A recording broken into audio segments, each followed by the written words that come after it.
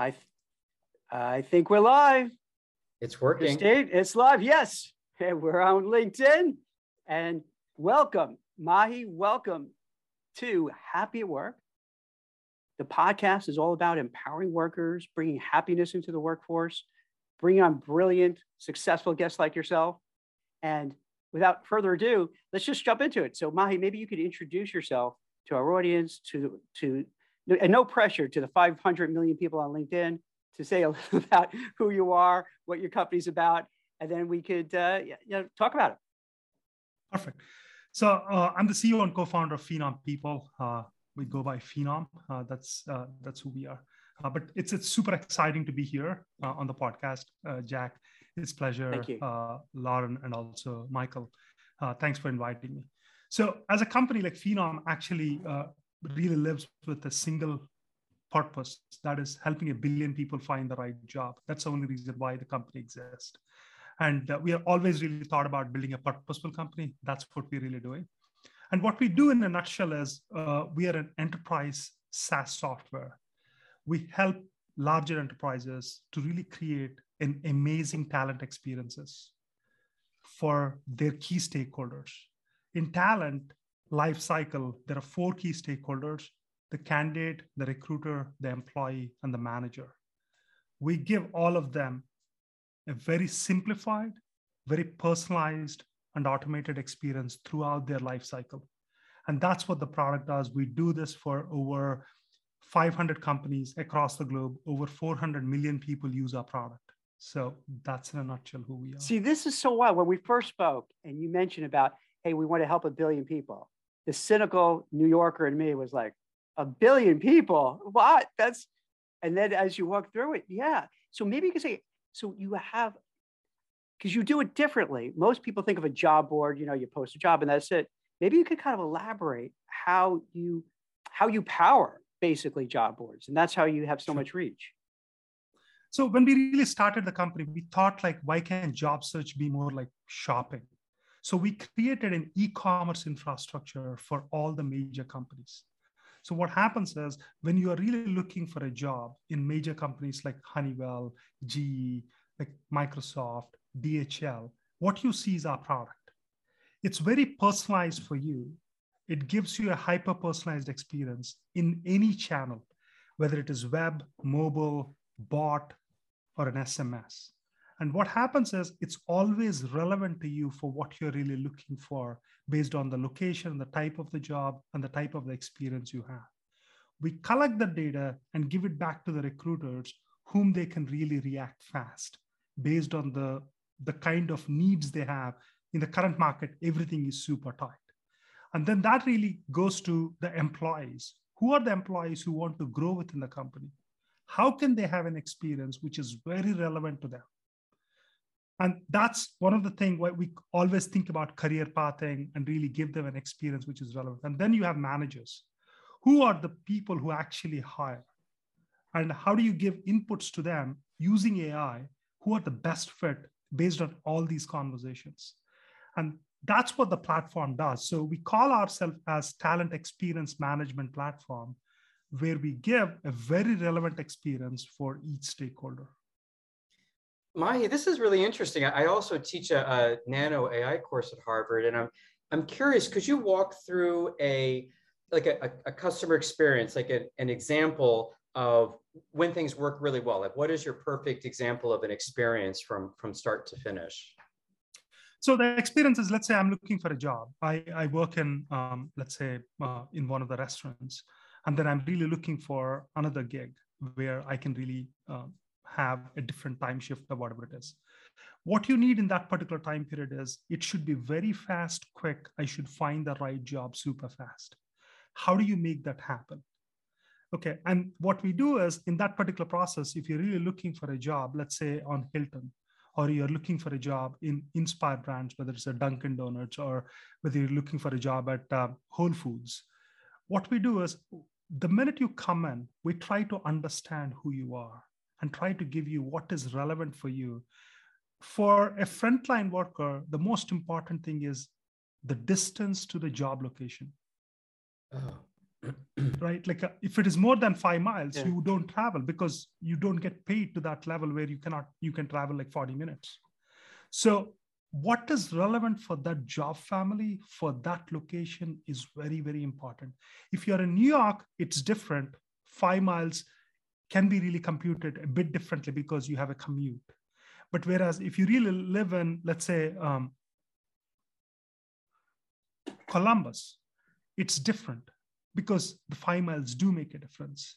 So it depends on where is the location, how do you really personalize for that job. But that is for a frontline. In a frontline use case, it's not about skills. It's about what is the money you're paying, like what is the time, and like what is the slot you're really giving. And the third one is what is the distance. But let's say you're really looking for a nurse job. A nurse really operates a bit differently. In the middle of the country, the nurses think differently versus the nurses who are really working in the cities are different. So how do you give them, like, what is a time shift?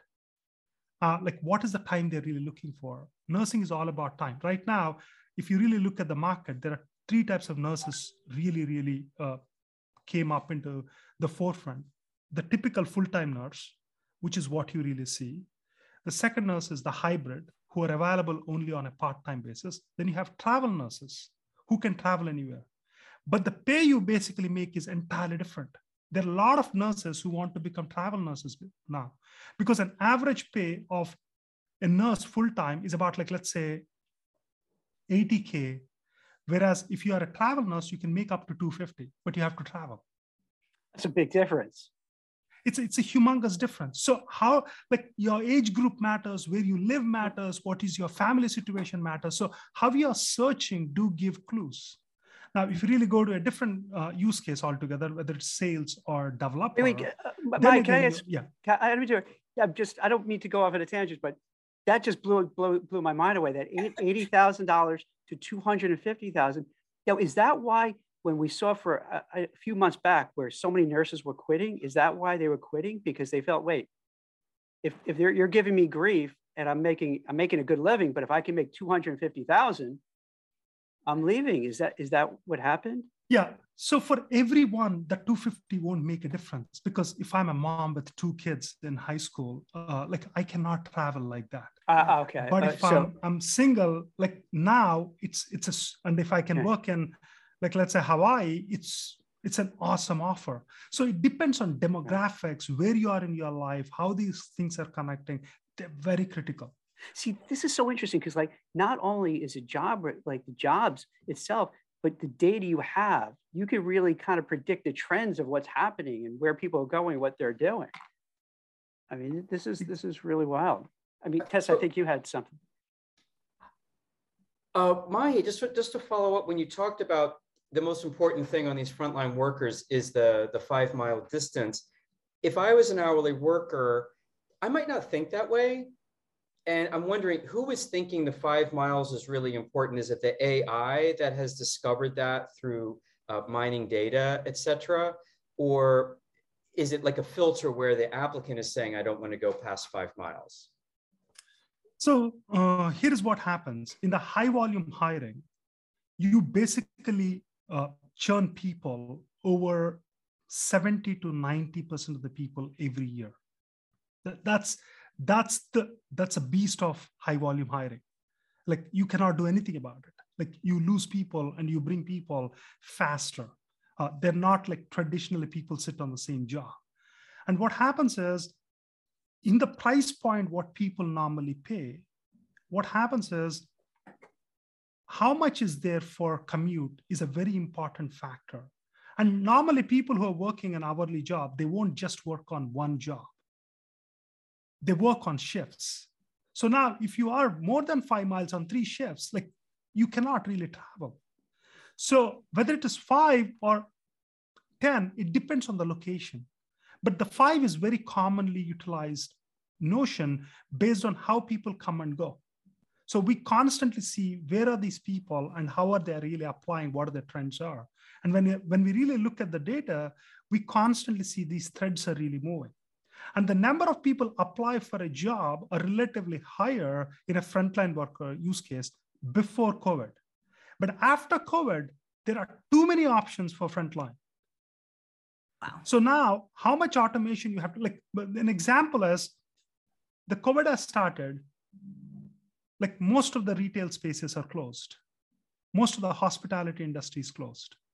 They all move towards logistics because everybody wants to deliver things to their homes.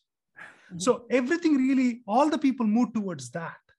Now the market came back after the COVID have actually, we accepted with the disease or what the problem is.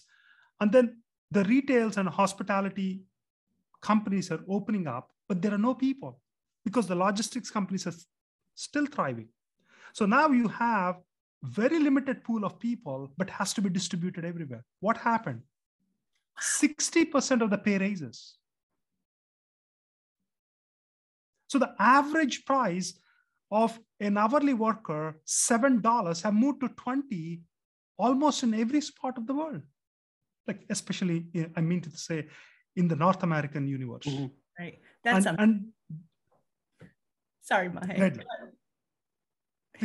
I just think this is fascinating. So you're just even taking into consider commute and how far the commute is, you can start to see how complicated it can be just with that variable that seems pretty straightforward, right? In terms of how you measure it and how you kind of think about it for any one candidate. I was curious about something that's even maybe more complicated, how you think about like the fit between a candidate and a role.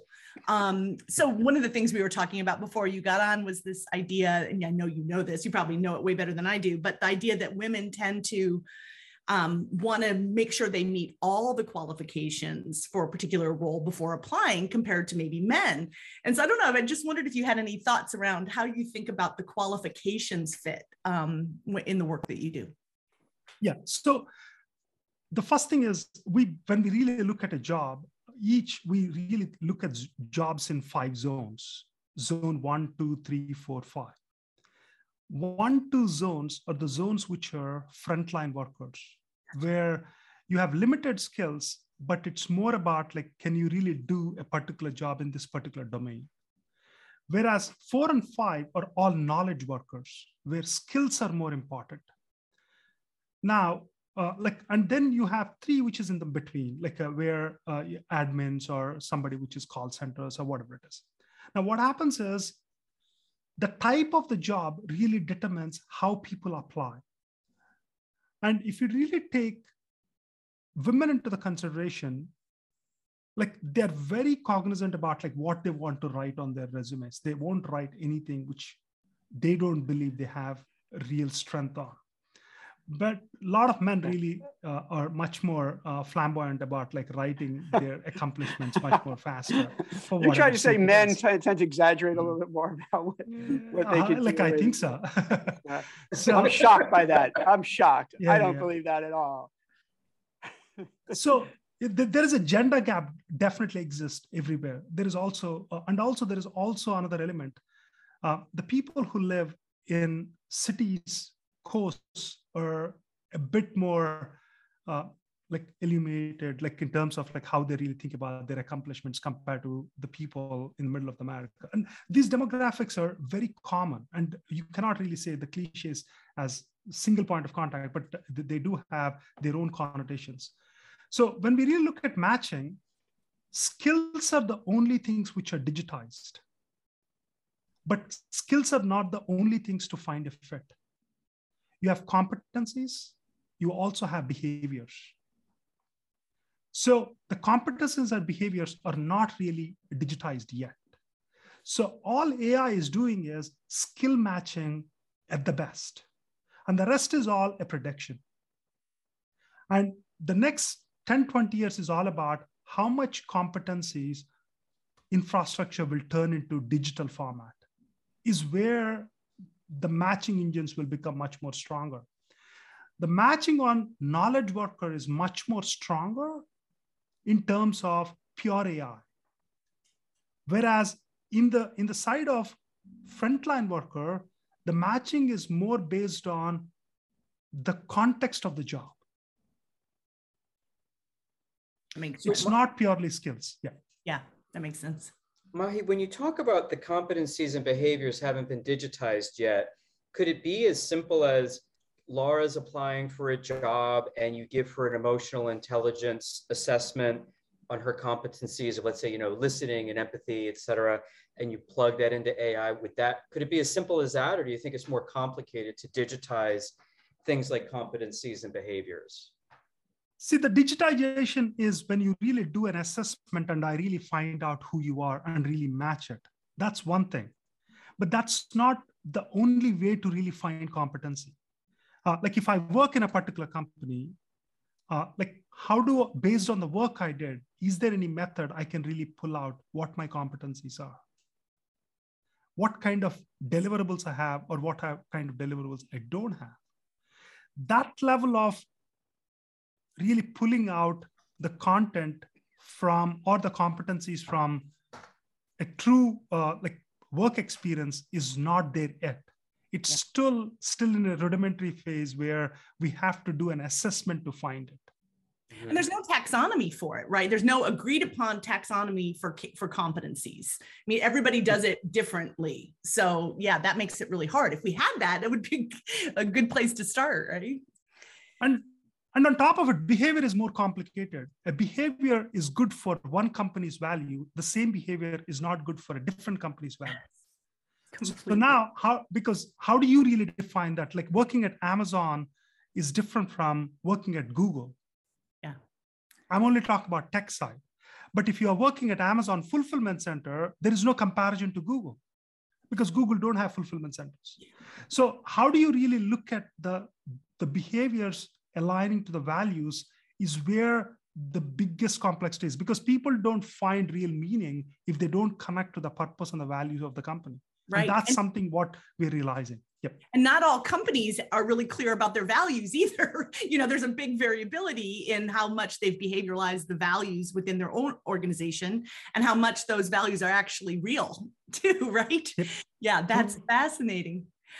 I have a question for you, Mahi. I'm always curious about people's careers and kind of how they've gotten to where they are. And I would love it if you shared with us and the audience about your career and your career journey. Yeah, so that's a great question. The point is, what I have seen is in my career or my mentors or all the people whom I really collaborate with, people who can switch their careers quite often can really grow fast because you get like a lot more experience, which is relevant and to really deal with the world in a much more different way. So as a kid, I always used to, I want to become an entrepreneur. All my life, like my dad used to own a bunch of businesses. I was always part of those businesses. And I have this curiosity to become an entrepreneur. And but I went to computer science just to make sure I'm connected with technology. And the third thing is, for me, my spiritual evolution is what really contributed towards who I am. So when I say spiritual, it's more about can I think beyond me? It's more about can I think about others from a perspective about my growth has direct correlation. And that has helped me. I got into meditation, those kinds of activities. So if you really ask me who I am, I'm a combination of business, technology, and spirituality with a foundation of Phenom, my family, and the community I live in. So that's what really defines who I am. And that's what really built my career. I was a developer, want to start a company, started my company after I got my green card, complete failure, just lost my shirt. And then I thought I should start the next one. And that's how this is the third one. It's not because the other two are super successful. It's because one of it is a miserable failure. The other one was okay. And but those experiences have taught me how to build the company with purpose. How can I really think about leadership from a different spectrum? But that's such a good point, because I think that also applies to the people watching this in their careers. Because oftentimes I think what happens in our culture, if you fail at something, you lose a job, you get terminated, even if you didn't do anything wrong, just it happens. And you just feel, gosh, I'm a failure. And then it follows you around. But I find out when I fail, and I fail a lot, you kind of learn from it. You almost kind of do a postmortem, what did I do wrong? How can I do it better? And then you use that to fuel going forward. Is that what you did with after your first two ventures? Yeah, like I constantly think like 80% of my life is a failure, but I'm blissful about my failures. It's not because I'm happy about it, but I'm really constantly looking at like where I failed, can I improve from that point of view. But that actually gave me an opportunity to really do what I'm really doing. But I never really thought about I'll fail. I really put a real good effort to make something successful, but I never cared about like the pain, what it really originates, because I never connected with it to that extent. That doesn't mean I'm a saint or anything. I'm the same idiot who has my own issues, but I'm trying to say like what I'm trying. I love that blissful about my failures. That's cool. Yeah, Mahi, this is great. And I also co-teach a class at Harvard called Entrepreneurship and Innovation, and we read about 20 books a semester. I'm curious, what are some of your favorite books that you think other people could be inspired by? And by the way, I love the spirituality that you're mixing in with what you're doing. I think that's a great angle. I'm curious if there's any books that you think other people should be reading right now. Yeah, it all depends on like the space where you're in, like and what books are really relevant for you. For me, scaling is most important right now. So I'm really looking at like how to scale and how to evolve into leadership, like how to think about different things on a global arena. So that's what I'm really filled with. But I'll give you the books which I really loved. Sure. Factfulness is one book, which is fundamentally defines one basic attribute: how people live, how people sleep, what is their food. There is one visual which gives in that particular book, is an awesome visual to understand how to think about what's our journey in this particular universe. And like what I really felt was our purpose to help 1 billion people actually came out of that book. Because really? There are so many people. Because the book basically defines there are 7 billion people and 1 billion people live below $2 a day. Mm-hmm. 3 billion people live between $2 and $8 a day. And there are another 2 billion people live between $8 and $32 a day. And we all live about $32, and that's 1 billion people. Mm-hmm. So, and now our purpose is how can we help people to move from one stage to another? Beautiful. I actually teach that book in my critical thinking class. Really? Wow. I've been teaching it for the last 2 years. The data and graphics that they have in that Factfulness book, just the way they display data is just, you pick up so much information in just one visual. It really is an amazing book. Thank you. Laura, do you want to go next? Yeah, I have a question for you. You were talking about scaling and focusing on scaling. How, for your own company, for your own employees, have you thought about culture and scaling culture? Like what are some of the things maybe you've been working on or focusing on with that? Yeah, so the scale needs the culture has to be evolved as the company has to really grow. When we were, there's one other really good analogy which I always really think about, which Reid Hoffman gives, which is about in blitz scaling. It's called as blitz scaling. Is the book what he wrote, and what he really talks about is a company below 10 employees is like a family, and a company with 10 to 100 employees is more like a tribe. With 1,000, it's more like a village, and then it becomes like a city. So as the company is growing, you're basically thinking about culture from a different premise. The number of people, how connected to you they are, is very, very important. So what worked when it is 10 employees or 100 employees don't work when you're a 1,000 employee company, because there are layers and layers which really got originated. Now, how do values and behaviors has to be communicated is one thing which we constantly thought about. We have defined our values long before, and they're all connected to why the purpose exists. And now what we did is, over a period of time, we constantly made sure within our interview process, how do we see people, whether they're a fit for our culture? We are deliberately doing it. We have learned that from like what Amazon did, which is Amazon called as Bar Raiser program, where they have a bar raiser who basically gives like, are they really fit to our values? We did something similar to it, like we call it as N square. We basically look at like not normal. Can we really find those kinds of people? Can we really validate them? And we basically injected the whole process around it. So in the interview process, we make sure, are people really resonating with our values? Do they have the values what we carry? Do they have those behaviors? What are the questions we should ask? How do we rate them? If we feel like they're not a fit, we basically walk away. And even though they have skills and competencies and other stuff, because behaviors do matter. And yeah, that's how we really originated and evolving the culture within the company. That's so not normal, N squared. So you're looking for kind of people that are not just kind of mediocre, the kind of raise the bar idea, right? With the N squared thing. That's cool. Yep. They're not normal for our company. They might be great for a different company. There is no bad human being in this world. Right. They're all great human beings. That's cool. Mahi, do you think that your technology at some point would be able to identify, so let's say I'm always applying for teaching jobs because I'm a teacher now, but I used to be a money manager.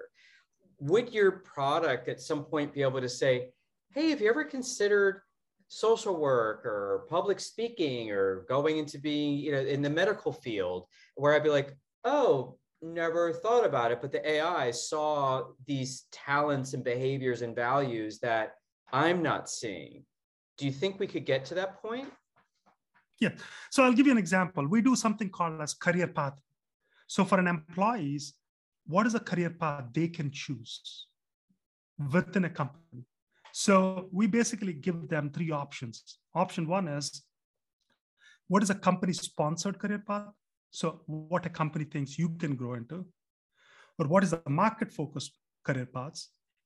For your title, how people are really, what are the 5 options people are really like migrating towards and really evolving into? Or you can really build your own career path. So now what happens is you can really construct towards it. And then what are the courses you have to really think about? What are the mentors you have to think about? And what are the gigs you have to really do? And then what are the jobs you have to go for? People normally think if I want to get a new job, it's just the job I have to really apply to. But you have to prepare yourself with the courses, the mentors, which is skills. The mentors are more about like give you competencies and really teach you the real-time habits. And the gigs are more about you have your own experience. So we build this infrastructure to help. Now, what happened is we also thought like, how can we can give this to employees because we know about employees a lot more than a candidate. But what we quite recently did is discover new areas of work. So which are not what you're really doing, but based on your combination of experiences, like can we really give you a different path? Almost like Spotify gives you discover new music. So like, and the best thing Spotify did is it's not about the genre you listen to. It's about the mood you're in and the tone you really listen to and the kind of the music tonality and the sound, what they really mix and give you recommendations. So people used to think if I really love rock, I'll only love rock. No, your mood determines whether you love rock or you want to go into a bit of out of range hip hop, which has the same mood. Can you really give that kind of an input in jobs is what is our primary work for the last 4 years we're really working on.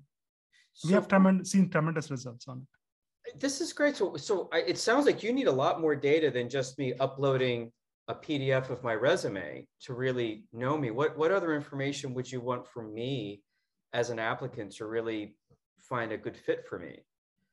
So the one thing is we collect the data. What was your journey within this company for the last 5 years? Mm-hmm. And then what is your resume really looks like?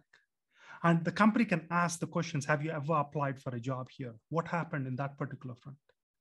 When a job, like previously, let's say you were interviewed, what happened in that interview cycle? Then if you worked and you left, like what happened in that particular case? But that won't end there. We also look at like, if I'm Mahi, are there any people like Mahi who are working in this particular company? In terms of their background, in terms of their jobs, what companies they worked before, and how they thrive within the company. So now what is happening is you're not just looking at a job and a resume and matching. You're looking at the history, but you're also really correlating with the data which is actually really utilized within the company till now, and how different groups it is really growing. But now the most important thing is you have to make sure it's not really giving any bias signal. Mm-hmm. So let's say a company is only hiring male in a particular demographics. You should really watch out. Is that really constantly happening? And how do you signal that in the diversity inclusion equation? And what is the company's limiter? But you also have to give awareness to the management saying like, you have a bias. And that is by default exists. Now, how do you really correct it? By giving a different target. So in Notion, like the data right now, the way it plays is a candidate matching to a job is not just a candidate data. It's about the recruiter data. It's about the employee data. It's about the manager data, all the data and the previous candidates. All that really has to be really put into a humongous, what you call as deep learning model to really find what is right. And how do you really eliminate the bias is where the biggest challenges, but at the same time, it's the biggest opportunity. So at the end of the day, all of this is not to really exploit anybody. It's about like, how do you find the perfect job for the perfect person if they can really find, this is the company I want to work for. Or otherwise they leave, because in today's market, there is nobody needs to work in the same job. There are so many opportunities. Mahi, do you feel that given the way you're walking us through it, that both a candidate and a person who puts the job description together, the hiring manager, do they have to kind of do it now focusing on AI, like how AI would process that? For the people on LinkedIn, what do you think? Do you think they should, in their mind, say, hey, how are they going to read this? And maybe I should tailor it, or they don't have to worry about that? See, the resume writing skills have drastically changed compared to what they used to be, right? Like people are writing pretty good resumes, but people have to really articulate about their experiences in a very effective format than they ever used to. Because it's not just what skills you're writing, but where you applied those skills and what the results you got is a very important indicator. Most of the LinkedIn profiles don't have your work experience clearly defined. So, and you don't that's really a great write point. what are you. I can tell you as a recruiter, absolutely.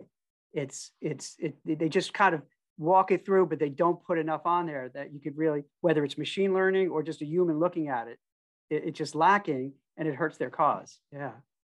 Yep. With what you were just talking about, Mahi, around kind of what's going on with the hot job market, I was curious about how has that affected your business? You know, just there's so many people looking, there's so many people changing. What's been the impact or maybe the challenges that you all have faced because of that? So personally, for us as a company, because we all like our people stick to our purpose really strongly. So because of that, we don't really lose a lot of people like in the industry. And the second thing is we don't really stay in Silicon Valley or some parts of the world where the churn is super high. Like one of the point, like what Jack is saying is we're in Philly for a reason, because we want to really connect with the people who can connect with what our purpose is and really build a long-term company. The same thing we did with when we really built in Europe. We are in Rotterdam and also in Munich. And then in India, it's in Hyderabad. So we constantly really pick the locations where and in Israel, we always thought about like who can connect with our purpose, how can we really build leadership to connect with it. So from that perspective, our hiring mechanisms have really worked for us, and we always thought about this strongly. If you look at the market, what's happening, they all want softwares like ours. We have seen growth like we have never seen. The reason is because it's a humongous market and there is a tightness everywhere and nobody knows what to do about it. And everybody needs people. So the biggest aha moment was before COVID, every HR team used to think AI will take our jobs away, and that is not a right thing. After, like in the middle of COVID, people were started thinking, how much AI can take away part of our tasks so that we can really focus on what's important. Yes. And that transition, what people thought will take 10 years, actually took 2 years because of COVID. So it accelerated the overall thing in a much more different format. So right now, personalization and automation are super critical for almost every employer, irrespective of where they are located. Sheer volume, right? I mean, just thinking about some of these companies, the sheer volume of applicants, and then probably having recruiters themselves changing jobs. If they didn't have a technology like this, it would probably just come to a screeching halt. Yeah, one of the toughest job right now, and the job where people are really seeing a lot of pressure is recruiters. Yeah. So it was never the case. Like hiring recruiters and keeping recruiters is one of the hardest thing today in the market. Yeah. Especially the good ones. Completely. That's awesome. With all this data, can you predict where things are going? So in other words, can you look when you analyze all the information at your disposal that, hey, this is going to keep continuing the way it is, or maybe you're going to hit a rough spot? Are you able to do that? So based on what we're really seeing, the continuous infrastructure of hiring is going to continue. So that's not going to slow down. That infrastructure has to solidify across every particular part of the industry. But where we are really seeing differences, there are like 4 million people really like pulled them out of the job universe. So that is something which might really take a turn with multiple aspects, because people have like a lot more options right now than they ever used to. So, but we don't think anything is going to slow down. But we also have seen this is not just North America or Europe problem. This is a global problem right now. The one difference we have seen is in Europe, there is tightness in the job market, but not at the level of North America or Asia. Because we let go a lot of people in North America after the COVID started, but in Europe, they didn't. Because governments have funded the employers to keep people in jobs. Like in North America, we funded people, but not the employer. So the employer basically fired and they were really paid. So what happened is the hiring rates in Europe are not at the same level, because their people are their people and they're staying there. But whereas in North America and Asia, their hiring rates are much more different. So that's one major difference what we're really seeing. But across the globe, how to retain the employees is a very, very complex problem right now. So everybody has like multiple options. Is this the company I want to work for? That will continuously grow. There is no change there. The third one is about like high volume hiring. This completely changed. It's never going to come back. Maybe robotics will really pick up a bit differently 10 years from today, but the market has like for packaging, like Amazon package pickers, package delivery, like or UPS or FedEx or DHL, they pay $24 an hour in certain spots. So it's the payments are entirely different than it ever used to be. And Mahi, I know, like us, you look at the news, you see what the stories and the trends are. From your perspective and the data that you see from your company, has the media gotten anything wrong where you're like, they got it wrong? Are you seeing things that just are not matching with what you're reading in general newspapers?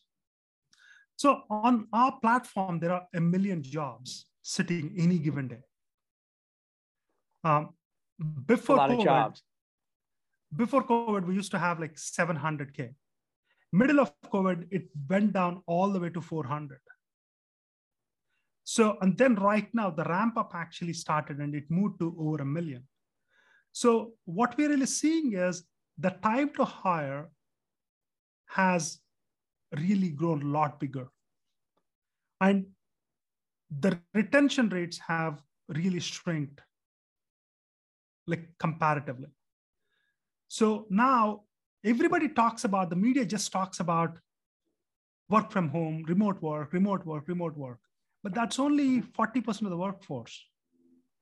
Which nurse can work from home if you're in a hospital? For a doctor office, it's a bit different. So like if you're in retail, you cannot. So this remote work is only useful for certain jobs.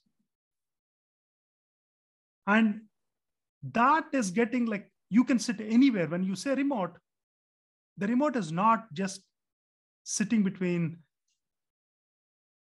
I don't know, Iowa to Chicago to like Portland. You can sit anywhere in Brazil or India or China or whatever it is. So now if developers become super complex, like how this whole thing will morph is a very different attitude. And that's something which nobody's paying attention towards. And like in the jobs where the remote work is not possible, like people are not really thinking about those jobs at all that much. They're saying there is a need, but how much change has happened on that? Not much. Thank you. Mahi, I saw that you won the EY Entrepreneur of the Year last year. Congratulations. Thank you. That's really cool. I was curious about your thoughts on why do you think you won it? What were the things that were kind of called out about your leadership? I'd love to just hear about that. Yeah, I think my employees are generous. That's the reason I won. It sounds a little humble. Let me share a little quick piece of that. I did a research study when I worked at Microsoft around leaders who were considered the most successful leaders in the company. And what I found is one of the primary themes around why they were successful was humility. That was the answer. The answer you just gave was the answer in the research study. They're like, my team's just awesome. And, you know, they think I'm awesome. That's wonderful, but it's about them. So anyway, just kind of confirming that is a sign of great leadership is humility. So I love that. Well, this is great, Mahi. I really appreciate you taking the time and sharing all this, insight with everybody. Is there anything we didn't ask that you feel before we head out that you want to talk to the audience and share, or do you think we covered most of it?